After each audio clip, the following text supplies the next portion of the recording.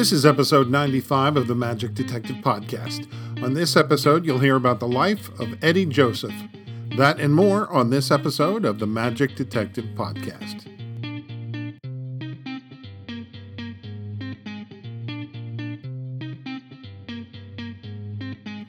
Hello and welcome to the Magic Detective Podcast, your podcast home for magic history. I'm your host, Dean Carnegie. I am the Magic Detective, and this is episode 95. So much magic in the news these days. Anna de Guzman almost won America's Got Talent. There were a lot of magic acts this year on AGT, and kudos to them all. Congratulations to everybody, especially Anna. Our friend John Cox won the Milbourne Christopher Award, but decided that wasn't good enough, and went on a self-proclaimed ambassador's tour, where he basically visited a ton of Houdini sites in the region that he was in. He wrote about it on his blog, which is a must-see and read, and it kind of reminds me that I need to do the same thing here in Nashville, where I am currently, because I did it back in D.C., where I used to live. So who knows, maybe you'll see something like that from me in the very near future. It is October, it's Magic Month, and I have a huge announcement to make, except I can't make it yet. It's going to have to wait till the next episode, but it has something to do with Houdini. That's the only hint I'm going to give. Now, as to today's podcast, this sort of came about almost by accident. Someone had posted a photo on one of the Facebook magic groups asking about a certain type of escape apparatus, and I saw the post on my phone. And when I saw the picture, I knew instantly what it was, but I realized, hey, I don't really know the history of this particular prop. So I decided to go ahead and do a little bit of research and look it up, and I found out what it was. And then I was about to go on that same page and post, here's what it is, here's the history of it. But when I went back to the page, I saw that same picture in a larger view, and I realized, oh, this isn't what I thought it was. So I really couldn't make a comment to that. But then I began to realize, well, this particular prop has a unique history. And it got me thinking about how, folks like Jay Marshall, of course, has passed, and recently Max Maven has passed away. And these guys, they knew everything about magic and the origins of particular tricks, and we're going to be losing that soon if we're not careful. And this, at least by doing some research on this, I was able to find out what the history of this thing was.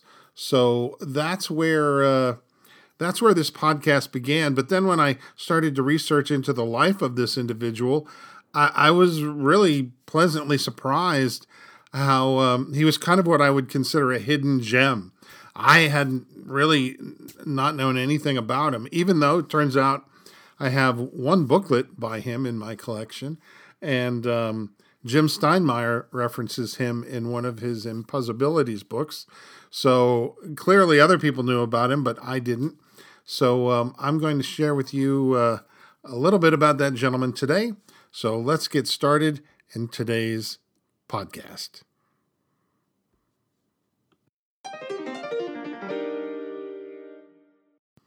As I just mentioned, today's individual is a hidden gem, someone very new to me, but he's not really new to the magic world. And I think older generations are probably going to be familiar with him. Eddie Joseph was his name. Eddie was born December 3rd, 1899 in Calcutta, India. His interest in magic came early, but it really took off when he witnessed a performance by the great Nicola. And by the way, I will be featuring Nicola in an episode during season 6. Suffice to say, Nicola traveled with a huge show of magic and illusions and presented quite the spectacle. An article in the New Tops, by the way, later in Eddie's life, says that his interest in magic began around age 14 and doesn't mention Nicola specifically, but does say that he had seen people like Carter the Great, Nicola, and others. So it kind of lists an additional illusionist in that mix. And he saw these acts numerous times, not just once. So all of this, no doubt, spurred on his interest in magic. Eddie became a part-timer at the age of 18. It wasn't until he was 45 that he turned professional. So in his 40s, he decided that, well, the magic life was for him. No doubt he was very popular as a part-timer, which led to this decision. Eddie Joseph began corresponding and writing for magic magazines rather early. His first contributions appeared, actually his very first one, appeared in the Linking Ring, September 1927, with 2 different effects in that issue. Later, Eddie wrote a booklet on cups and balls that apparently had some rather unusual sleights and such in it. He sent it to Percy Abbott, not even sure if Percy would be interested in the thing. And turns out that Percy liked it so much, he published and started selling it before he even wrote back to Eddie. And that would establish a very long-term relationship between Eddie Joseph and Abbott's Magic Company. They would publish many of his books, and from what I understand, there were over 70 of them. In fact, as I was researching Eddie, I discovered something that really surprised me, and it turns out that Eddie Joseph back in the 1930s was doing magic over the radio, and not just once. He did it over 30 times, 30 different broadcasts. He did magic over the radio. He created numerous effects. Now, if we fast forward to today, we just wrapped up our pandemic days when magicians began to do virtual shows over the internet and included these interactive magic tricks that felt like something brand new. But turns out that Eddie Joseph was doing this same thing nearly 100 years ago, long before our pandemic came around. And then I remembered that's where I had first seen the name Eddie Joseph. It was in one of the Impossibilities books by Jim Steinmeier. He mentions Eddie Joseph in there. And then I had to dig a little deeper, and I decided to go ahead and purchase some of Eddie's booklets, which, believe it or not, are still available. There was one that was called Male Mentalism. Now, that's male as in the Postal Service, not the gender. Apparently, Eddie was also using these radio techniques that he had created to do essentially postal mentalism as well. He would write letters to individuals that had all the instructions in them, and they could sit down with the letter and follow along with the instructions and do these particular tricks. Now, I was aware in the past that there were some phone tricks, I think we used to call them. They were very, there were only 2 that I knew of, and they were kind of hokey. And I knew that there were some radio tricks, but not really a lot of that. I just had no idea who started this trend, and I had no idea that it went back, like I said, nearly 100 years ago. This was an amazing discovery. Back to Eddie's career, he was honored to perform at the Silver Jubilee show for King George V. That's a feather in your cap right there. In 1945, Eddie Joseph turned professional. He played many exclusive clubs and party dates in and around Bombay. He created a 2-person mentalism act with his wife, Sarah. And the write-ups point to the fact that his act uses no apparatus, only borrowed objects. Also, a special note that his mental act was presented very fast. And this is kind of an important note for back then. Mentalism had a reputation for being very slow and drawn out. And here was Eddie Joseph doing a very quick mentalism act. Very impressive. During World War II, he was drafted and sent to entertain the troops, both British and American military. Eddie and his wife, Sarah, had 2 daughters, Esther and Hazel, both of whom I'm assuming could very possibly be alive today. My main interest in Eddie Joseph was a creation of his that he debuted sometime in the early 1950s. It was an in and out type of escape routine. The origins of the in and out routines must lay firmly at the feet of fake spiritualists and mediums who would be secured to chairs and other devices and somehow be free moments later, and yet seem to be securely restrained a moment later. Those early mediums used rope, but eventually other things like shackles and chains and locks and handcuffs and things like that. But for who did it first, I don't know. I'd likely say that it was some magician doing an anti-spiritualist act who stumbled upon the whole comedy aspect, but who that particular person is, I don't know. What I do know is this. Eddie's routine used a particular item, an oblong rounded bar of metal with two short lengths of chain at each end, basically that oblong thing in the middle with a big loop. So a loop with two chains at one end, two chains at the other end that padlocks would go into. That loop in the middle acted as a spreader bar to keep your hands apart. And the wrists are locked, like I said, at each end on those padlocks, and all of it can be examined. Technically, there's nothing gimmicked to this piece at all. In Eddie Joseph's case, he had his wrists locked behind his back. Yet only seconds after he was locked up, he turns and he faces the audience. One hand is free. He puts his hand back behind his back, turns around again to show the audience that he is still secured. This occurs several times before both hands are released. Apparently, this was a big comedy hit for Eddie Joseph.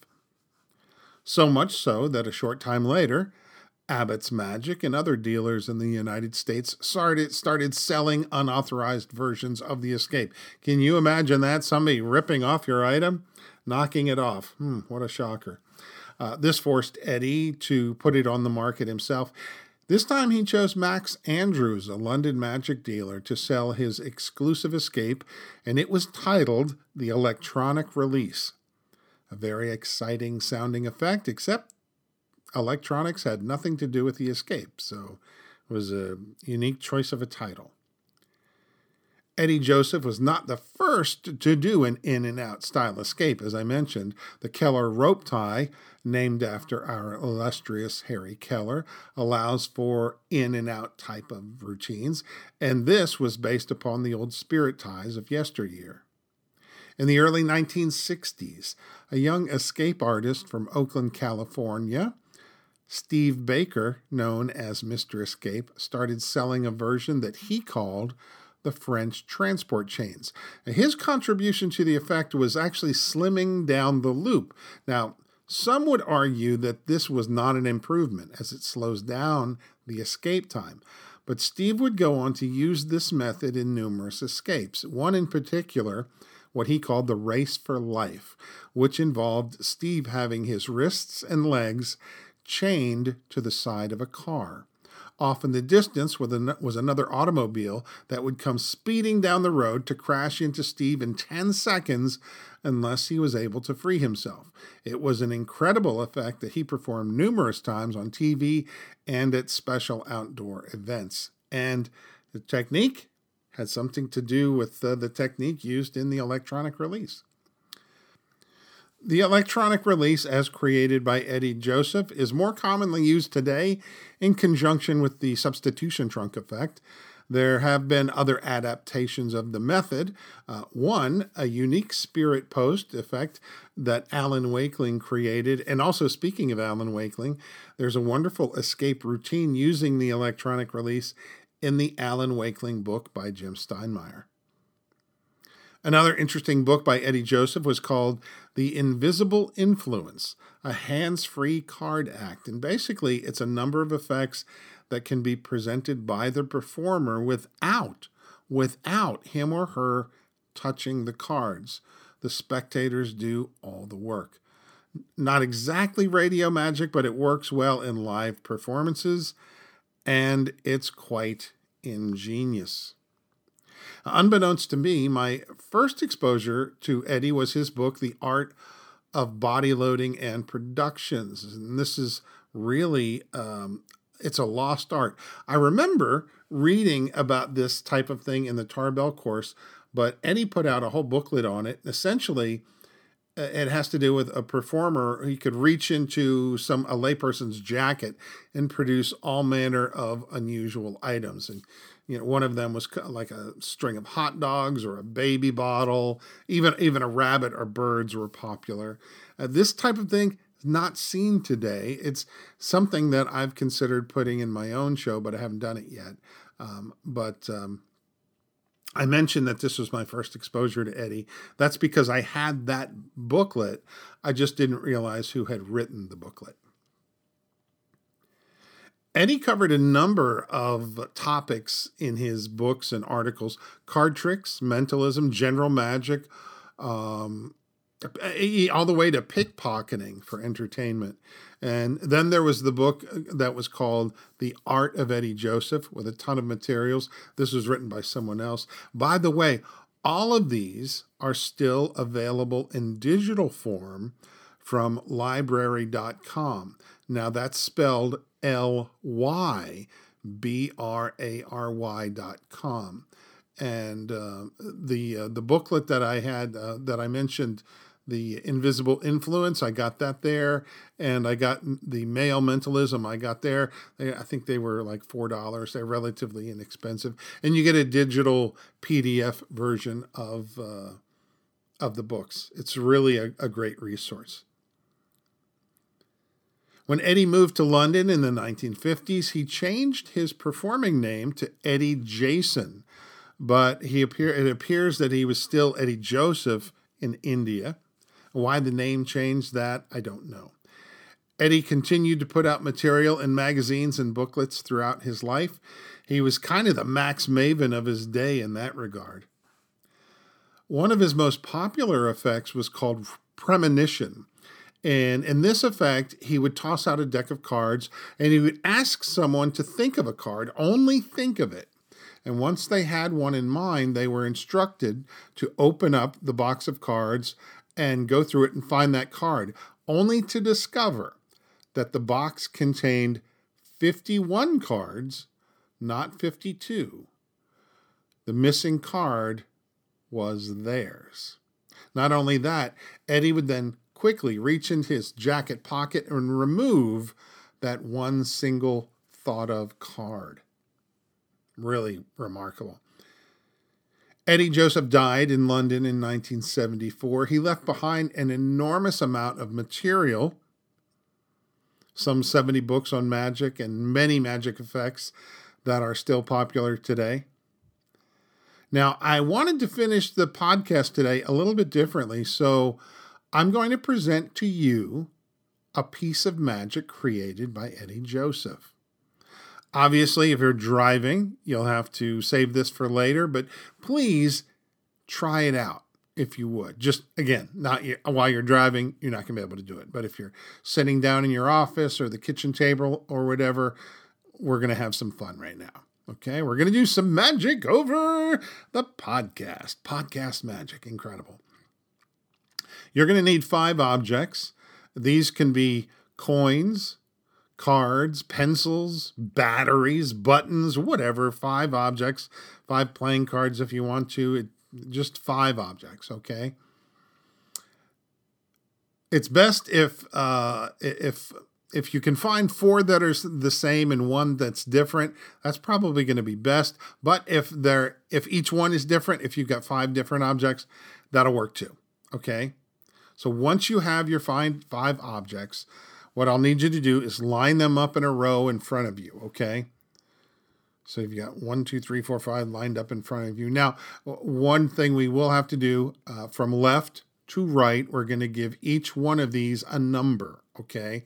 So the item on the far left side, that will be obviously number 1, the next item number 2, the next item number 3, and so on down the line. You want to remember the number of your chosen object. All right. So going back to, if you have 4 objects and 1 oddball, the oddball is going to be your chosen object. Okay. If you've got 5 objects that are different, then just remember the position of where your the one you chose is. Okay. Hopefully that makes sense to everybody. Hopefully you are all on board with me here. All right. So I'm going to assume everybody has your 5 objects out. I'm going to assume you've chosen one, and you remembered the number of the position that is. That number is just going to be your secret number. So if we're all ready, we're going to continue. So what I want you to do is take the object that is on your far left-hand side, pick it up and move it all the way over to the far right-hand side. Now, take the next item on the far left-hand side and move that all the way over to the far right-hand side. Next, do you remember your secret number, the one that I mentioned a couple minutes ago? Whatever that number is, you'll move that many objects one at a time from the left side to the right side. Okay? So, in other words, if your number was 2, you'll move 2 objects from the far left-hand side to the far right-hand side. So go ahead and do that now. Have you done all that? Great. All right, look at the row as it's positioned now. And I want you to remove the object on the far right-hand side. Just eliminate that. Take that one completely out of the picture. Okay, now I want you to take the 2 objects on the far left-hand side and eliminate those. Take those out of the picture as well. So you're going to be left with 2 objects, okay?